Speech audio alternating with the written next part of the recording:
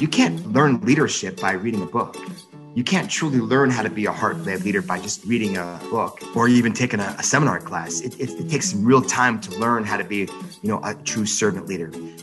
From Tallahassee to the Keys and everywhere in between, this is Education Elevated on the FL-CMAA Podcast Network.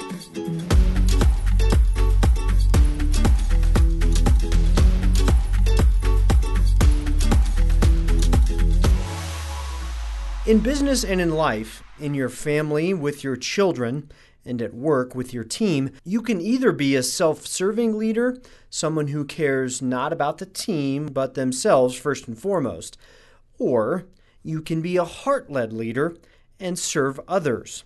That's Tommy Spaulding. That's his approach. That's his message in this educational hour. Good morning, Florida Club Managers Association. I'm Tommy Spaulding, and I'm honored to be the host of our Heart-Led Leader webinar series. A few months ago, Beth and I were on a call together, and we were talking about COVID, and some of the meetings may have to get canceled, live meetings because of COVID, and came up with this idea about doing this 9-part webinar series. Beth, you can move to the first slide. And it was such an honor to really call some of my friends around the world that are the greatest, heart-led leaders and in the industry. And so we're going to have an incredible 2 or 3 month 9-part series, and honored to really kick it off.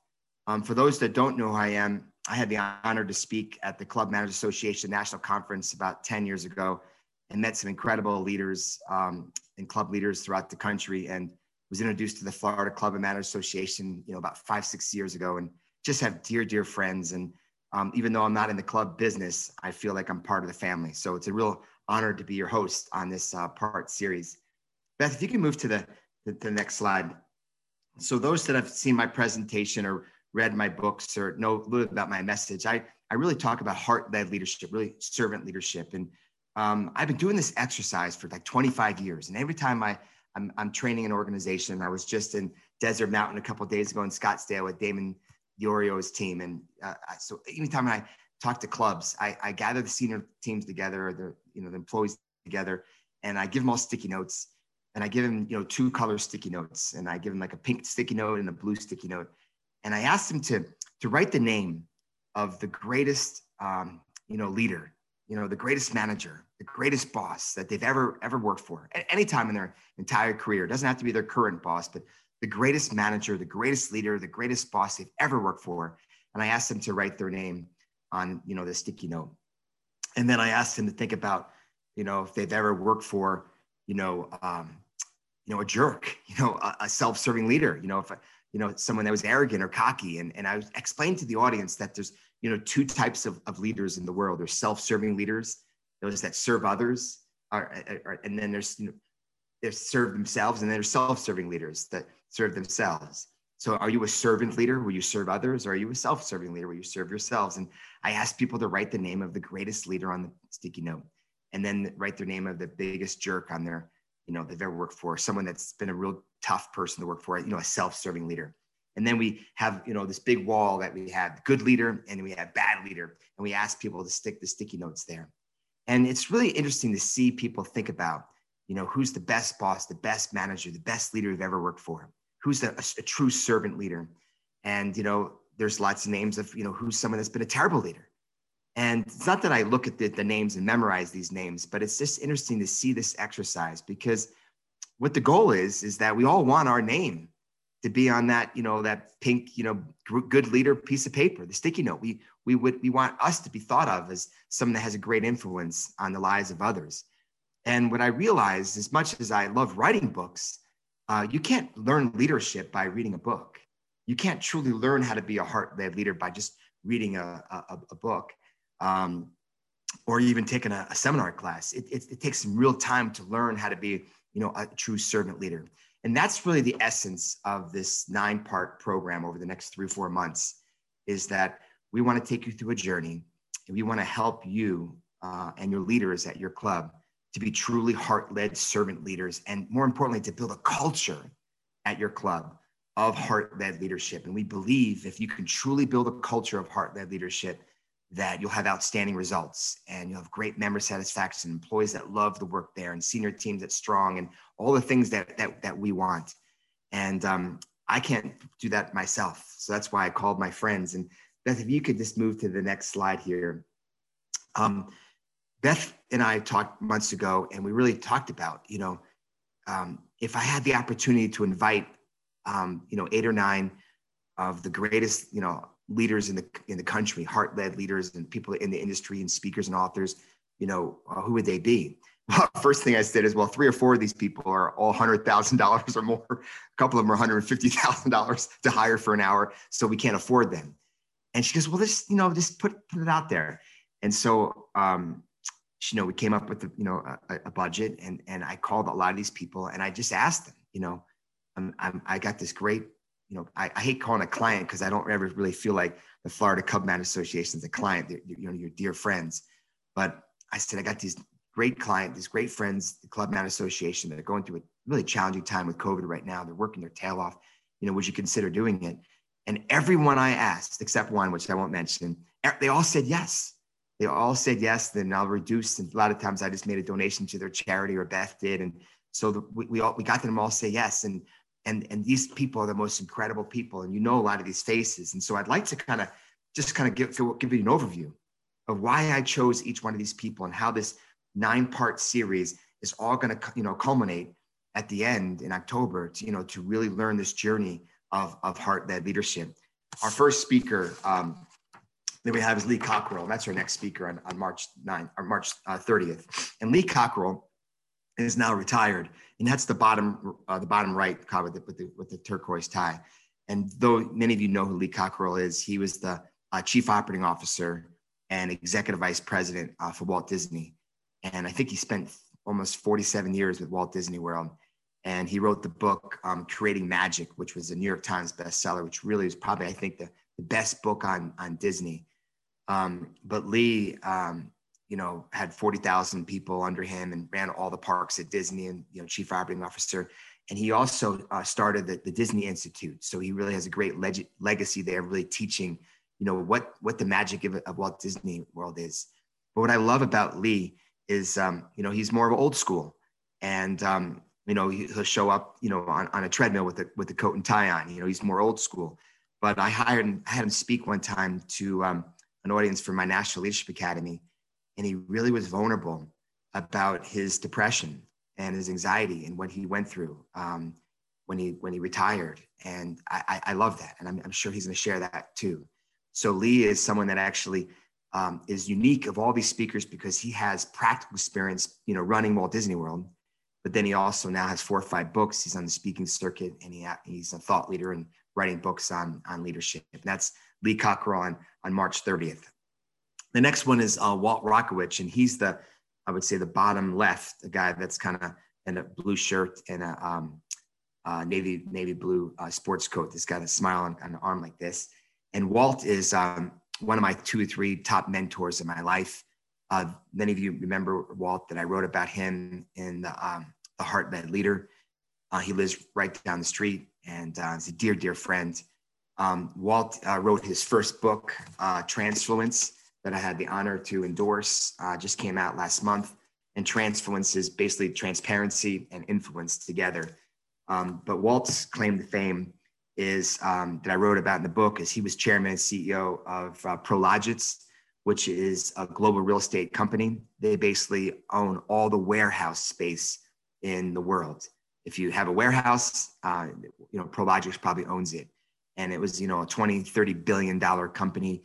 And in the 2008, in the crash, the market crash, the company went from $20 billion market cap to a $550 million market cap overnight. I mean, just picture losing 95% of your entire equity of your company from 20 billion to 550 million. The CEO at the time was a narcissist.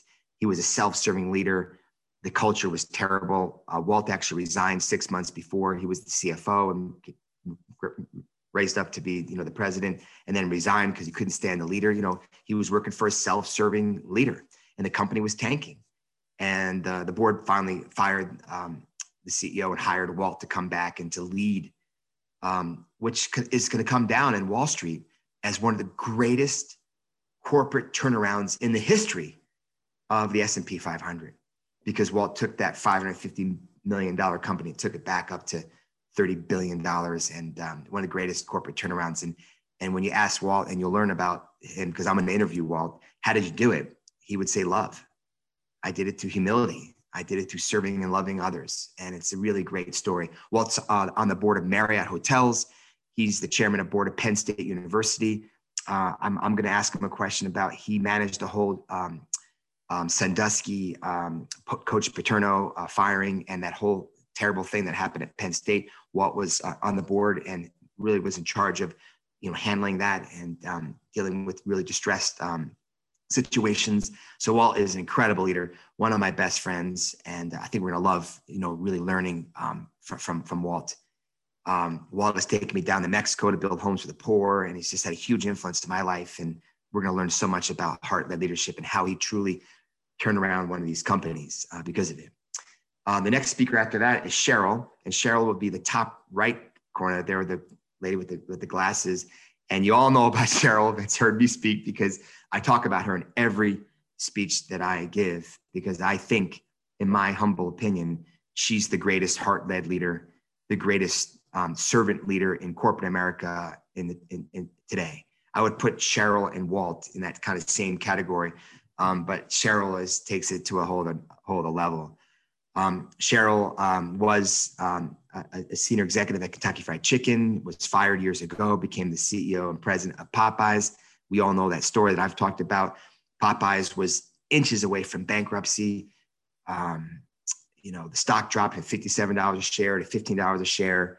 There was lawsuits. It was the same store sales was declining, and the restaurant needed to be remodeled. It was a very dated brand, Popeyes.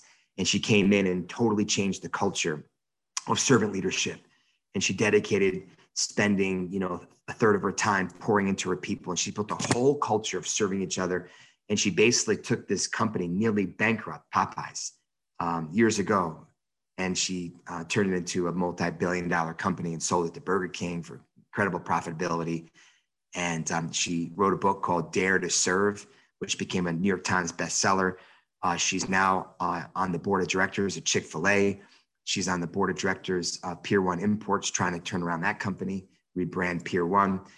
She's just a legend in the business, incredibly bright, incredibly smart, and a dear, dear mentor of mine. And I've been telling her story for years, and now she gets to come on the Florida Club Managers Association webinar series and tell her story herself. I'm so excited about having Cheryl on there. She's an incredible mentor. I serve on a couple of boards with her, got to know her incredibly well, and she's a dear, dear friend. The next person after that is Liz Wiseman, and that is May 25th.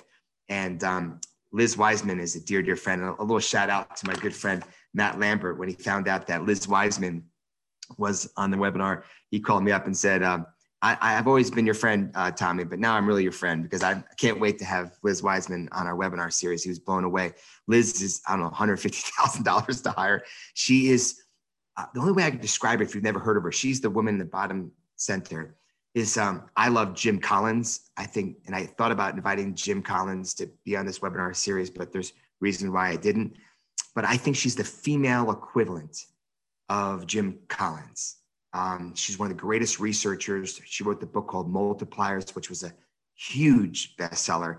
I think if you added all the books of all these authors, what they sold, Liz's book sold more copies of that. It was a huge legend book, like Good to Great, Jim Collins' book, and Liz Wiseman's Multipliers are probably the best-selling books of all time in business and leadership. And what I love about Liz is, one, is she's totally humble and totally down to earth and incredible, and has an incredible history of working for Fortune 500 companies. But Liz is what they call a thought leader. So all these other leaders that I'm inviting, including myself, we write books on leadership, but a lot of the stuff we talk about, for me, relationships, servant leadership, has been talked about before. I mean, it's nothing new to what I'm saying.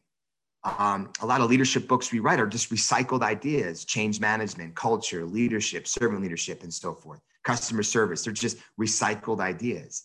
But then there's a few people like Malcolm Gladwell, Jim Collins, Liz Wiseman, where they create ideas, they create terminology, They create language in corporate America. They think about things in a whole new way where it's brand new. And that's Liz Wiseman on May 25th. Just love her to death, and been really just thankful that she said yes. And we're going to really enjoy her. Oh, by the way, Liz Wiseman is so funny as well. And she's just a normal human being. And she talks about her marriage and her kids, and she's Mormon, and she's got great stories on that. It's just an incredible story about who she is. Next one after that is Chester Elton. And Chester Elton is kind of known as the apostle of praise, praising others. He wrote a book called The Carrot Principle. And Chester is the middle left, or the middle right over there, with the kind of the white and blue checkered collar shirt, kind of half bald. Don't tell him I said that. He's out of New Jersey, and just a fantastic guy. And he wrote a book called The Carrot Principle, which is how do you dangle a carrot in front of someone? How do you truly motivate someone?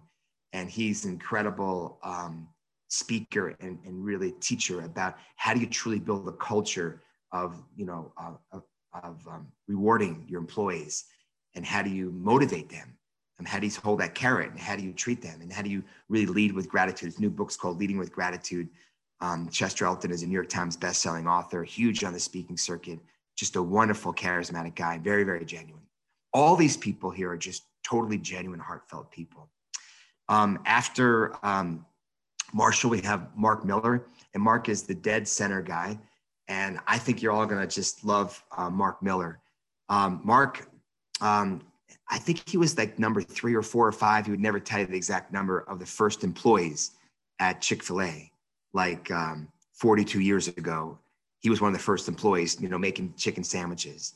And he rose up to become one of the top 3 or 4, leaders of all Chick-fil-A. And today he's in charge of all of their customer service. And we know that Chick-fil-A has the greatest, customer service in the world. And so the guy that, really kind of came up with My Pleasure, the guy that's really in charge of all the customer service and leadership development for all of Chick-fil-A, the hundreds of thousands of employees they have, is Mark Miller. And Mark is incredibly humble and genuine. And I think that we're going to learn a lot from him, because he's so funny and he's so applicable. And, he's written great books about it. I think he's got 8 or 9 books. He's written a book with Ken Blanchard. He's got a book called The Heart of Leadership. He's sold millions of copies of his books. But he truly tells the Chick-fil-A story. And I'm going to be interviewing him as well. And so I'll be asking, questions about how we can take Chick-fil-A's message into the club business. And Mark is a real dear friend. I remember I brought him in to speak at one of my National Leadership Academy fundraisers. We had about 300 leaders, and he was our keynote speaker. This was a couple of years ago. And I couldn't find Mark, because Mark was about to come up on stage. And as the lights came on, half an hour before, when we're having kind of breakfast, he was out there helping the Brown Palace staff bust the tables. He was going around to all the tables, picking up people's, eggs, dishes they finished, and busting the tables. And people didn't realize that he was actually the keynote speaker. He was kind of modeling servant leadership, and he's just the greatest guy. I actually skipped Marshall Goldsmith. We're going to go back on September 7th, Marshall Goldsmith, and that is the top middle guy with the white beard. And Marshall Goldsmith, I think he's ranked top 3 leadership coaches in the world. He'll tell you who his clients are, but he coached Steve Jobs and Bill Gates. I mean, he's the top CEOs in the world, their head coach. And I love his financial model. And I would never say this in front of him, but I think he charges $250,000 a year or $500,000 a year to be coached. And he tells the CEOs, if I haven't changed your life or changed your company, don't, here's the invoice. But if you don't think I changed your company or changed your life, don't pay me. And if you think you are, here's your $500,000 invoice. It's incredible. But the top thought leader, he's got great books called What Got You Here Won't Get You There. He's a thinker as well. And he's really a business coach. And he's going to be coming to the webinar series, really kind of sharing, his 40 plus years of leadership coaching development and so forth. And his book, What Got You Here Won't Get You There, is, truly incredible. And then last but not least is Ethan Fisher on October 12th. And originally, Ethan was not part of our series. We had one no from a friend of mine that said no, which I won't get into that. And I went to Beth and I said, Beth, the truth is there's someone I want to bring onto this webinar series more than anybody. And he doesn't have a New York Times best-selling book. He hasn't run a Fortune 500 company. He has really no credentials that would merit him to be part of this webinar series. But the reality is he'll change more lives of the Florida Clubman Association. He will have more people in tears. He'll move people's hearts in a way that no one will in the entire 8, webinar series. Many of you know who Ethan Fisher. He is the one that's next to the far left over there. Is the picture next to me with the brick wall in the background.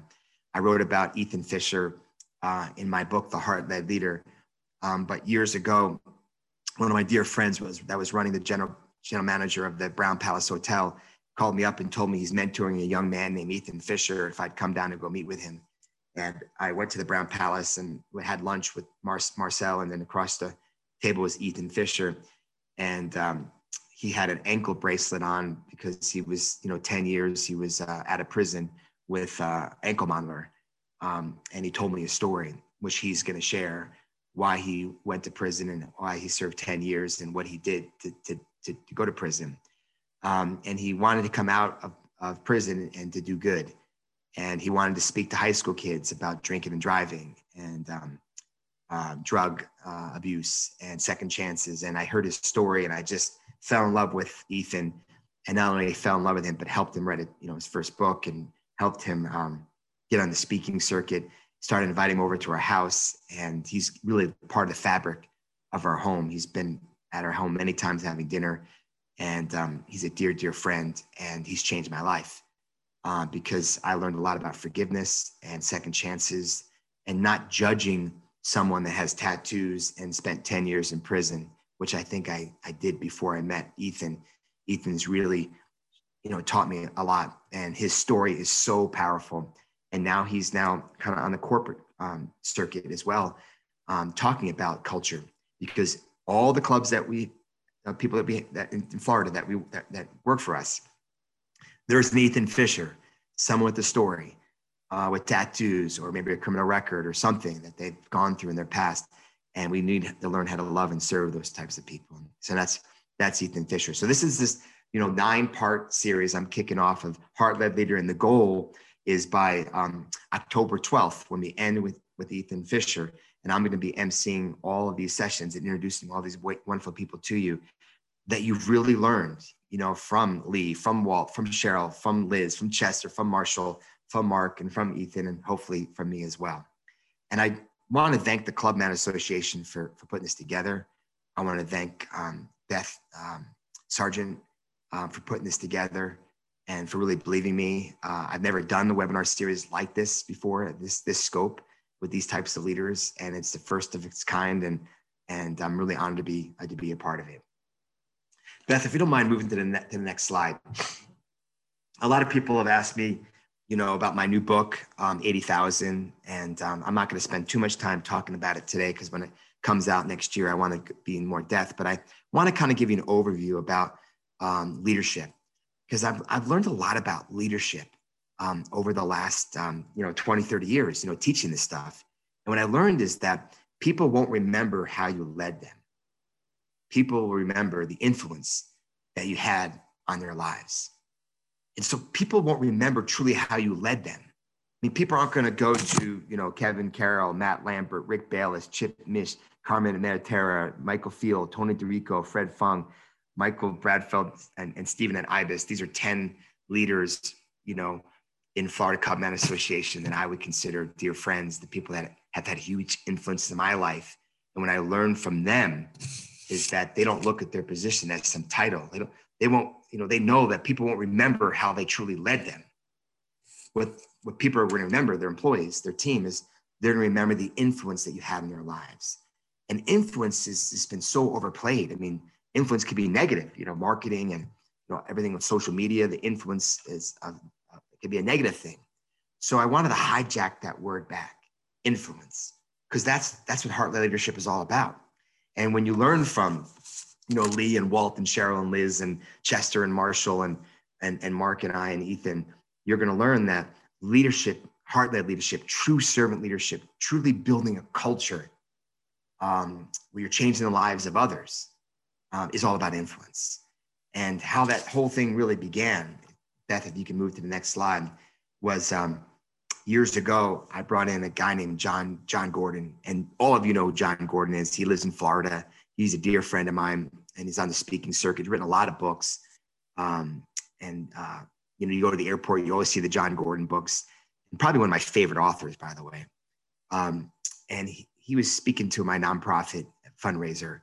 And he said, I was on the radio the other day, and I heard that that the average person, influences, 2.8 people a day.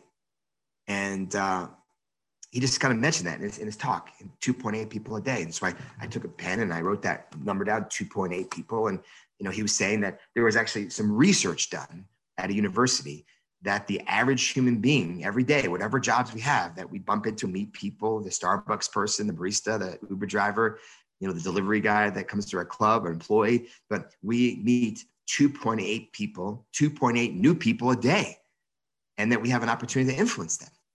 And then he just went on to, something else. But as soon as he said that, it was like God was like speaking to me and saying, that's an important number. And so I did the math and I looked up, what's the average age of a human being in North America? And it was 77 years old. That might go up and down, year by year as health improves. But, if you take 77 years and 365 days and 2.8 people a day, and if you do that math, it actually comes out to 80,000 people.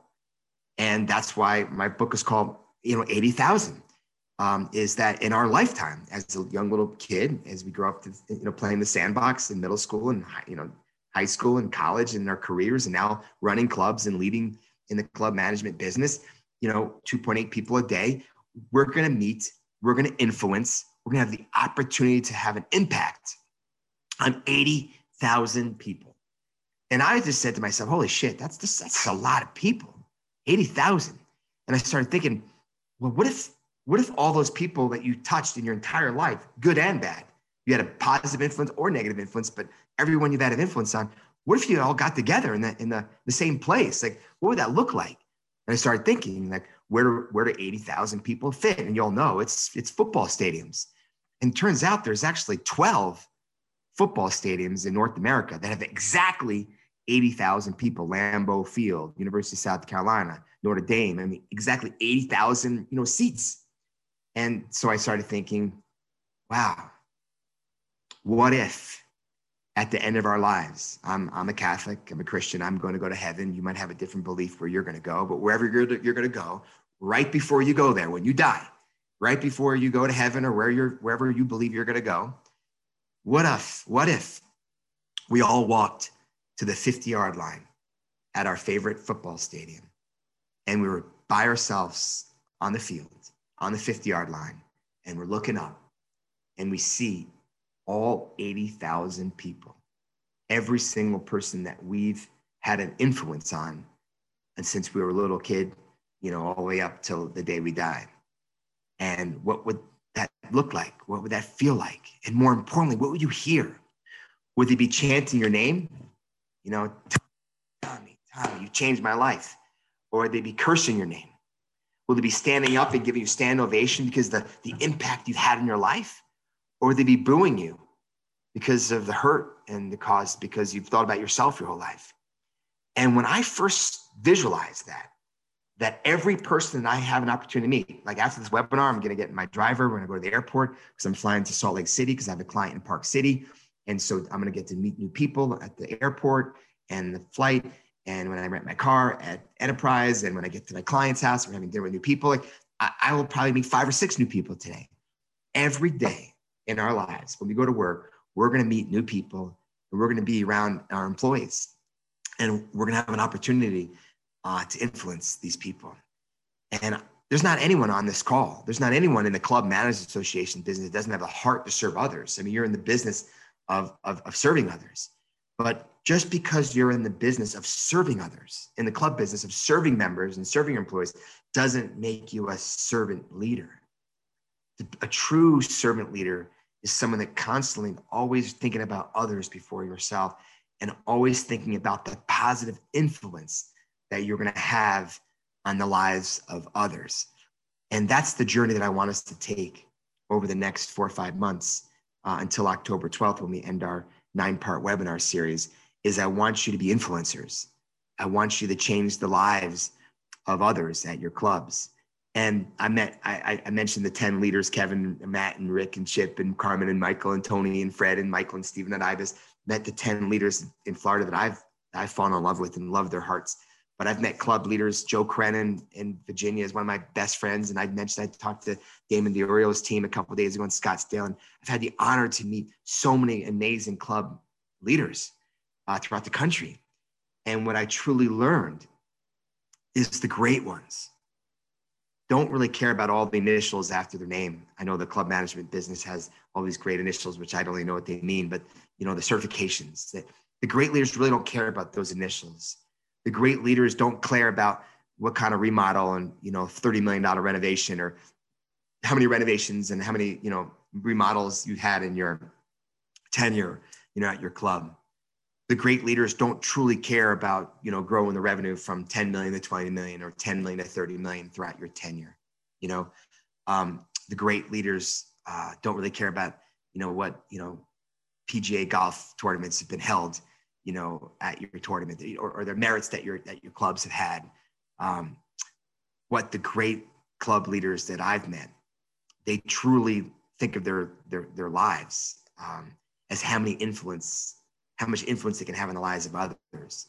And I have this little thing that if I can wiggle my nose and create a culture in the club management business, how like everyone wears like a leather belt and you have like little notches on your leather belt, or maybe your bedpost, you have little notches.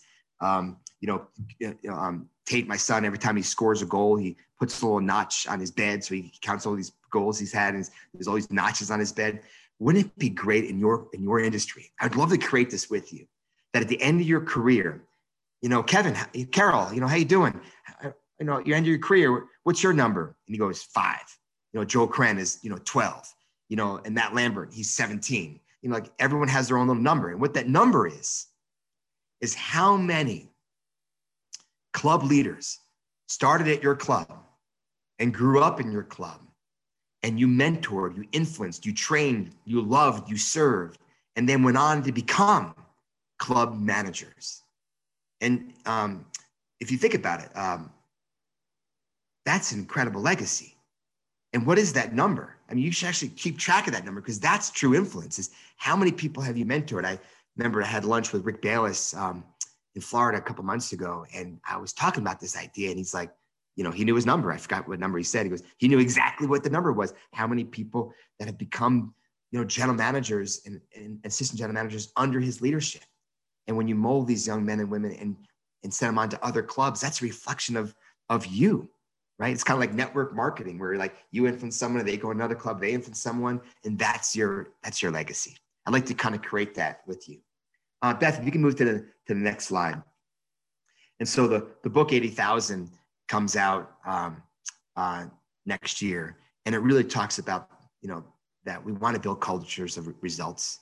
I mean, you're all leaders at the club. Your members demand results. They want a great product. They want a great customer service. They want good F&B. They want good golf, or whatever your club provides. But you have to provide outstanding results. You got to work within your budget. I mean, as managers and leaders of clubs, you have a lot of pressure to perform and to have outstanding results. And the way to create a culture with great results is you have to build a culture of influence. And that's one of the things you're going to love about when Cheryl from Popeyes gives her presentation in a few weeks. She really talks about, she actually built her entire culture by the staff influencing each other and pouring into each other, and really, building a culture of influence. And when you build this type of culture, really amazing things kind of happen. If you move to the next slide, that'd be great. And so this book that I'm writing, 80,000, I'm really looking at all the people that have had great influence over my life. Um, and I'd ask you to do the same thing, is to think about all the men and women in your life from when you were young, from maybe a teenager, when you were a kid in school, to college, to first job, or out of college, to your whole career. Who are the people that had great influence in your life? And when you think about those people and you actually write them down, mine's Mrs. Singer, mine's Jerry Middle, mine's Tom France, these great leaders. But when you write these people's names down, so these people that had great influence in you, you want your name to be on that, that pink sticky note. Who is one of the greatest leaders I've ever worked for? I want them to write your name down. I mean, if we had to actually define results over this, 9-part webinar series from March till October.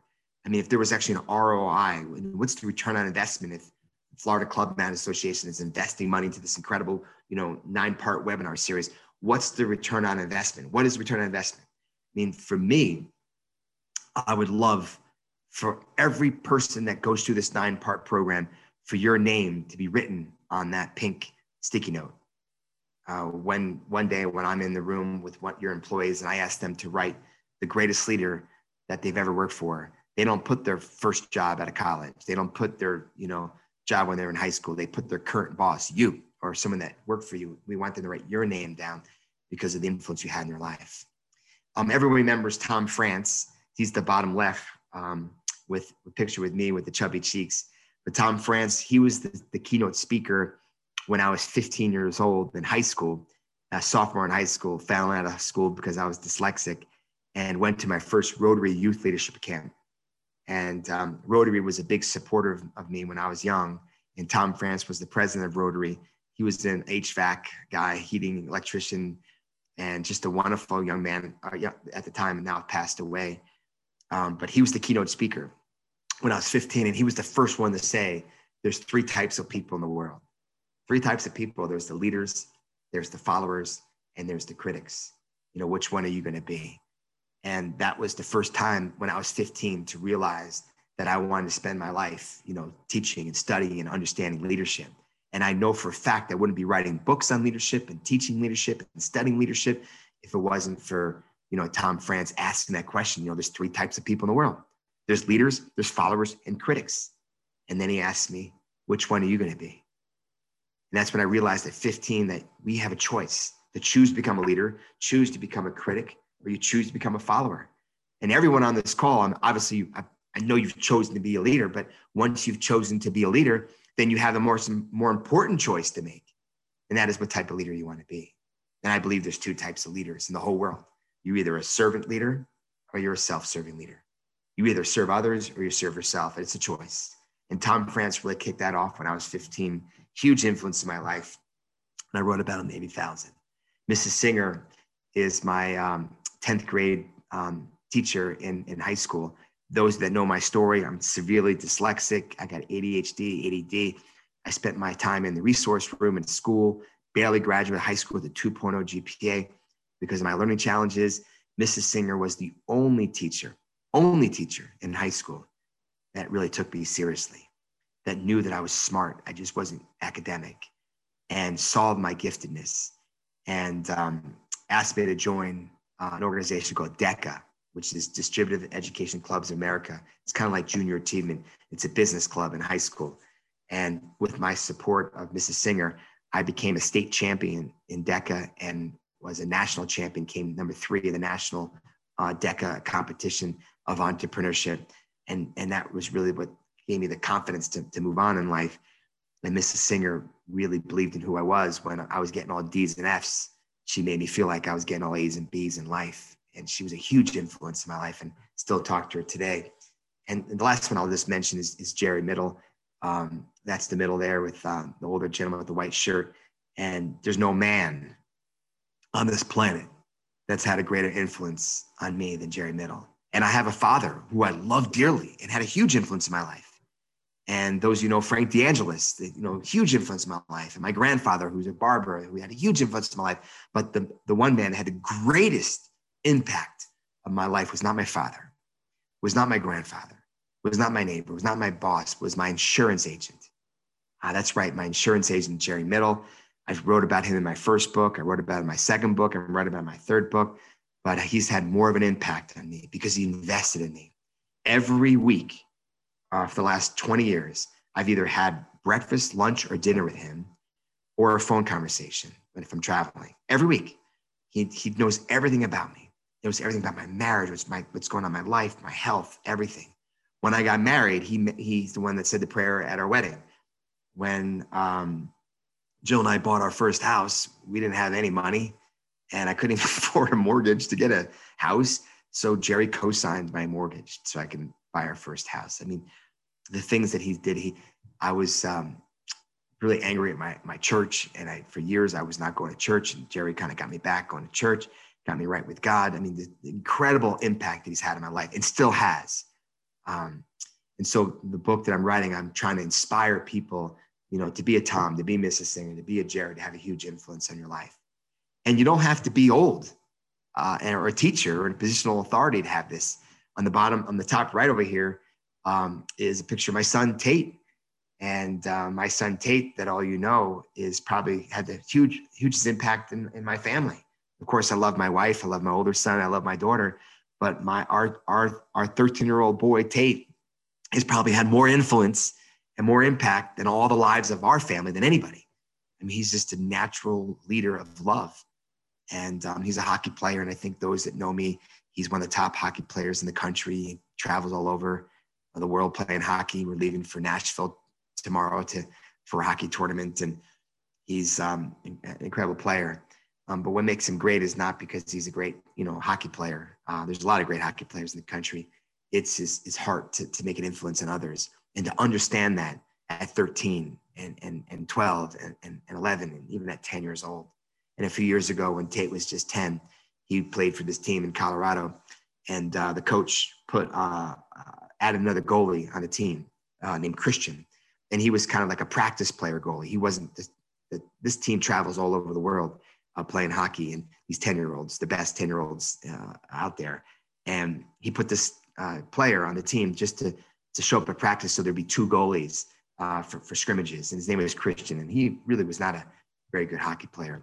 And these 10-year-old boys, they didn't overtly tease Christian, but there was a way that they made Christian feel like he wasn't really part of the team. He wasn't invited to the birthday parties, he wasn't invited to the team dinners. They weren't high-fiving him in the locker room. He was just basically that scrunt, Rudy type of player that went to all the games, got his ass kicked and beat up, but was never really acknowledged. And Christian had some learning challenges. I think he had some health issues where he nearly died when he was young. And so he wasn't just a great athlete.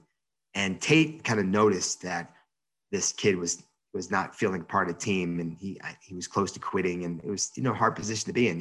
You work your tail up, and you don't get to travel and play the games, and the players weren't really very nice to him.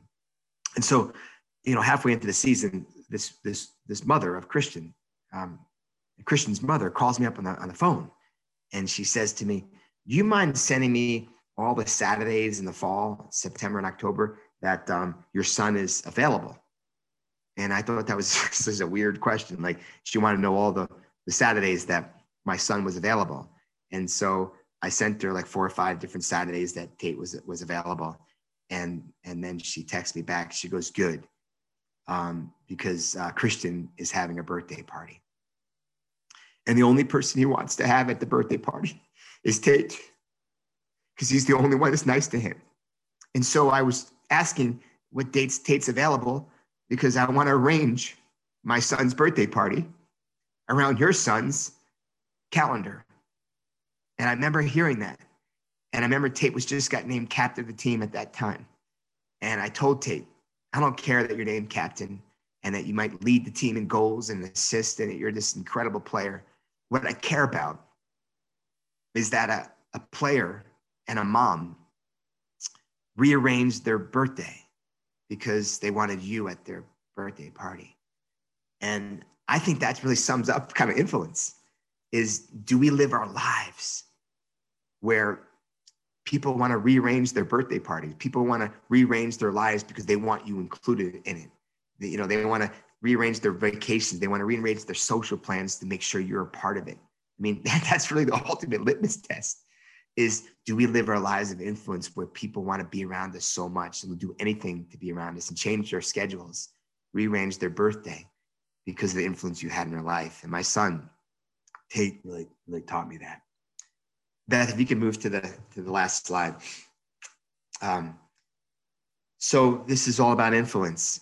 And I really want us to think about over the next, March, April, May, June, July, August, 5-6 months, this 9-part series is I want you to grab, a piece of paper, write down some notes over the next 9 months. And, hopefully one of those notes is really doing an audit of all the people that you have an opportunity to influence. 2.8 people a day over the next 4 or 5 months, you're talking hundreds of people that you're going to have a chance to influence throughout this webinar series. And the goal is by the end of the webinar series, when Ethan Fisher and I wrap it up in October 12th, that you'll have this list full of people that you are actually being really intentional. But here are the people on my leadership team. Here are the people on my staff. Here are the members. Here are the people that I work with every day that I want to have a positive influence on my life. I have customers and I have clients that are tough to love. And I'm sure that you have members that are tough to love.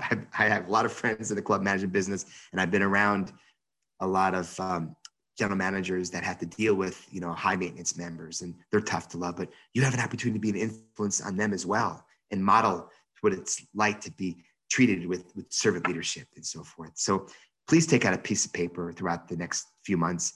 Please write down people in your life that you want an influence on and do an influence audit.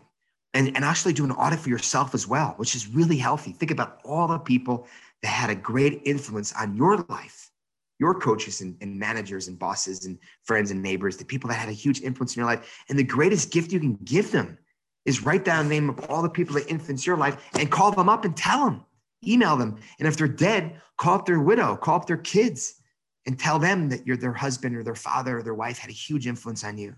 What a great legacy. We don't do that because we're so busy with these damn phones that we don't tell great people in our lives that had a huge influence on lives how much they meant to us. So the audit can go both ways. Beth, if we can move to one more slide. Picture of a chalkboard, and I want to close with my favorite story, and it's actually chapter 1 on 80,000. It's the first chapter, and to share this story, when I contacted my publisher about writing my 3rd book, usually you have to write like a 50-page business plan. Here's the book.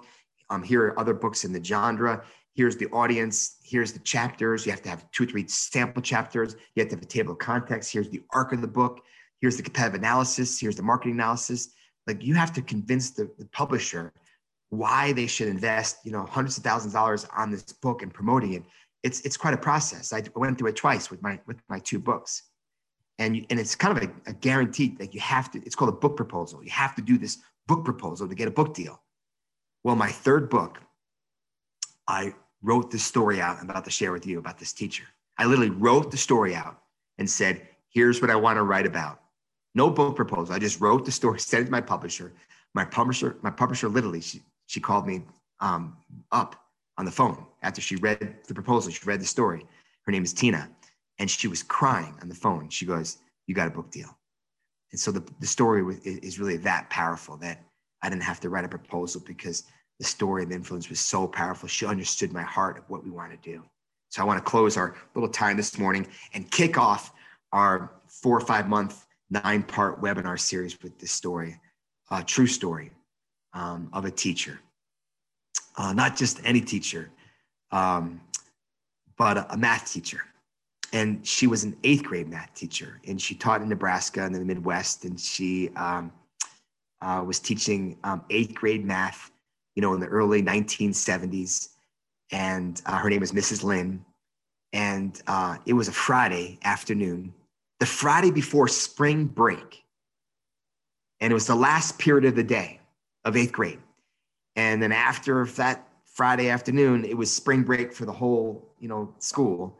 And so try to teach algebra on a Friday afternoon, the Friday before spring break, and the windows were open, the sun was shining, the kids walked in the room, and there's 36 classmates, and they were bouncing off the walls, walking in hyper, eighth grade, mentalities. She couldn't get them to calm down. And she just realizes that she's not going to be teaching math that day, and that she needs to pull an audible, as great leaders do and great teachers know. And so she asked all the students, the 36 students, to rip out a piece of paper and put it in front of you with a pen. And she turned around on the chalkboard and she wrote the first and last names of all 36 people in the class. And she goes, what I want you to do is I want you to follow me, and I want you to write on your piece of paper all 36 names of the first and last name of everyone in your class. And they all did. They all quieted down. And they took out a piece of paper and they wrote all 36 names on the piece of paper. And then what she said is, what I want you to do during this class is, we're not going to teach math, but right before spring break, I want you to spend this hour really thinking about all 36 people in this class. And I want you to find one word that best describes all 36 classmates, each person. One positive word, one wonderful thing about them. What do you love about them? What do you admire about them? If you don't know about them, just know them from afar. What's the one thing you respect about that person? Write one word. And so they did that. They went through each one: Susie, a nice word, and Rick, a nice word, and Larry, a nice word. And all 36 names, they found one nice word. So Mrs. Lynn, she collected all pieces of paper. The bell rang. It was Friday. It was spring break. And they all went away for spring break. And what Mrs. Lynn did over spring break was she took all 36 pieces of paper and she took out 36 clean pieces of paper and wrote the first name on each paper. And so Kevin got his piece of paper, and then she transcribed all 36 first beautiful words, one words about Kevin, all 36 words. And then Sarah, she wrote Sarah's name on the piece of paper. And then she transcribed all 36 amazing words about her. She did this to all 36 classmates, that each one of her students had a piece of paper with 36 beautiful words that their classmates said about them. That took a lot of time. That's what she did during spring break. When spring break came back and school came back, and she got them back on a Monday morning, and she handed out those 36 pieces of paper to each of her 36 students, and she watched them. And they were quiet, and some were kind of giggling, and some were laughing, and some were kind of crying, and some were blushing, reading 36 amazing words about you. And she was glad she did the exercise. And a few minutes later, the exercise was done, and kids folded up the piece of paper, put it in their pocket, and they went on, teaching algebra. And that was 8th grade. And she never heard about that exercise or anyone ever again. And then fast forward like 5 years, she gets a phone call years later, about 5 years later. And it was one of those dreaded phone calls that any teacher, any parent does not want to get. And it was a phone call from a father of a former student. And turns out that Mark, in her 8th grade math class 5 years ago, was killed in Vietnam, in the war in Vietnam, in the late, in the 70s. And they're having a funeral. And the father wanted Mrs. Lynn to come. And Mrs. Lynn actually heard that happened, and the whole town in Nebraska was having this memorial service for this fallen soldier. And she went to the church, and it was packed. And she stood kind of in the back of the church just thinking about, what a nice kid he was. And he was the quarterback of the football team in high school. And she remembered teaching him math in 8th grade and had great memories. And she was walking to the parking lot, go to her car after the funeral. And the father sees her and asks Mrs. Lynn to come back to the house. They're having friends and family at the house to a little celebration and to celebrate Mark's life. And so Mrs. Lynn comes to Mark's home, childhood home, and sees the parents with a bunch of friends, eating sponge cake in the family room. And as soon as Mark's father sees Mrs. Lynn walk in the house, Mark's father asks Mrs. Lynn to come back to one of the rooms. And Mrs. Lynn follows Mark's father into Mark's bedroom. And it was very obvious that Mrs. Lynn was in Mark's bedroom because there was a Cornhusker, Nebraska Cornhusker duvet and all the football trophies. And, it was definitely his childhood bedroom. And she just got, goose pimples and just was just, looking at this kid that was now killed and gone. And then at the corner of Mark's bed, there was an infantry helmet, an army helmet. And she couldn't keep her eyes off the helmet. And the father noticed that she was looking at this helmet. And so the father walks over and picks up the helmet and hands it to her and said, there's something in here that I want you to have. And Mrs. Lynn takes the infantry helmet and turns it upside down. And tucked in that little rubber band that holds the infantry helmet was a piece of paper all folded up that was 5 or 6 years old, scotch taped and yellow stained and dirty. And Mrs. Lynn opened up paper that was tucked under the helmet. And it was that in her handwriting of Mark's name in 36 words on that piece of paper. And she couldn't believe she was holding the piece of paper that she handed Mark years ago in that 8th grade class. And the father said, that piece of paper literally changed my son's life.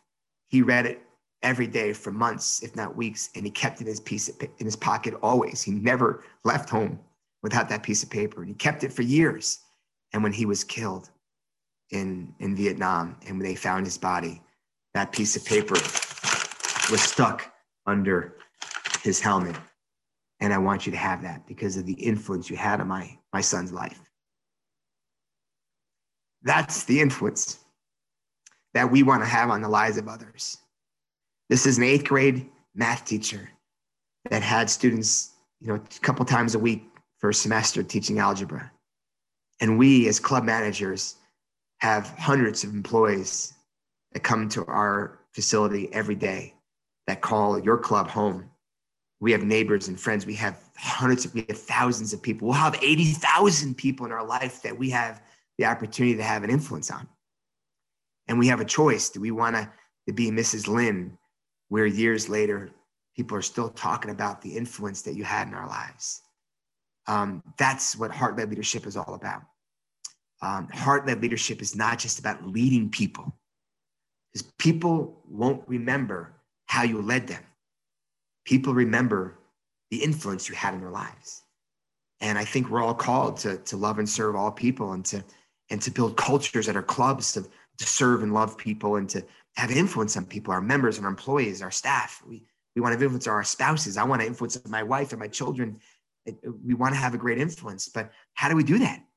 How do we become heart-led leaders? How do we have a positive influence in lives? I mean, how do we do it?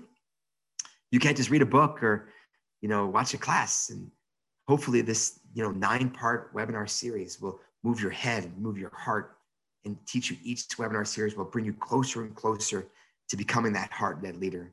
And you'll get to learn from people that have actually done it in their companies. They've actually built companies with heart-led cultures, and you'll get to meet authors and leaders that have written about it and studied about it, like myself. And I'm so excited.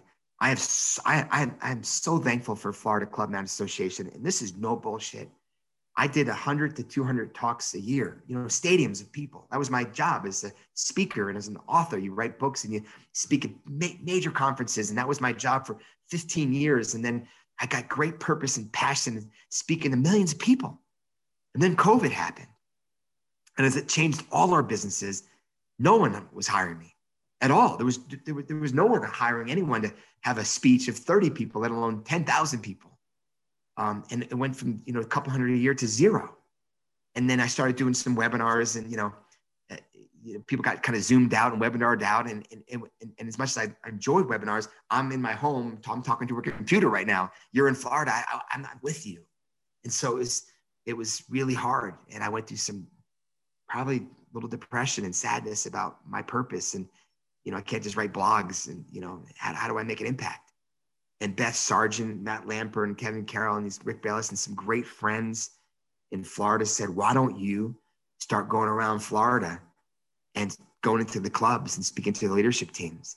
Then I went to the West Coast and met Tony DeRico and Fred Fung and Michael Bradfeld and Carmen from Mediterra, who brought me into their clubs. And I started going into clubs and talking to their team and it was the most rewarding work. And now I'm traveling all over the country, visiting clubs and going into their senior teams and giving heart-led leadership presentations. And it's just won my heart, and it's got me back working again and got me back making an impact. And the truth is, the influence that this has had on me is that when my next book comes out, I'm not sure the stadium speaking is ever going to come back.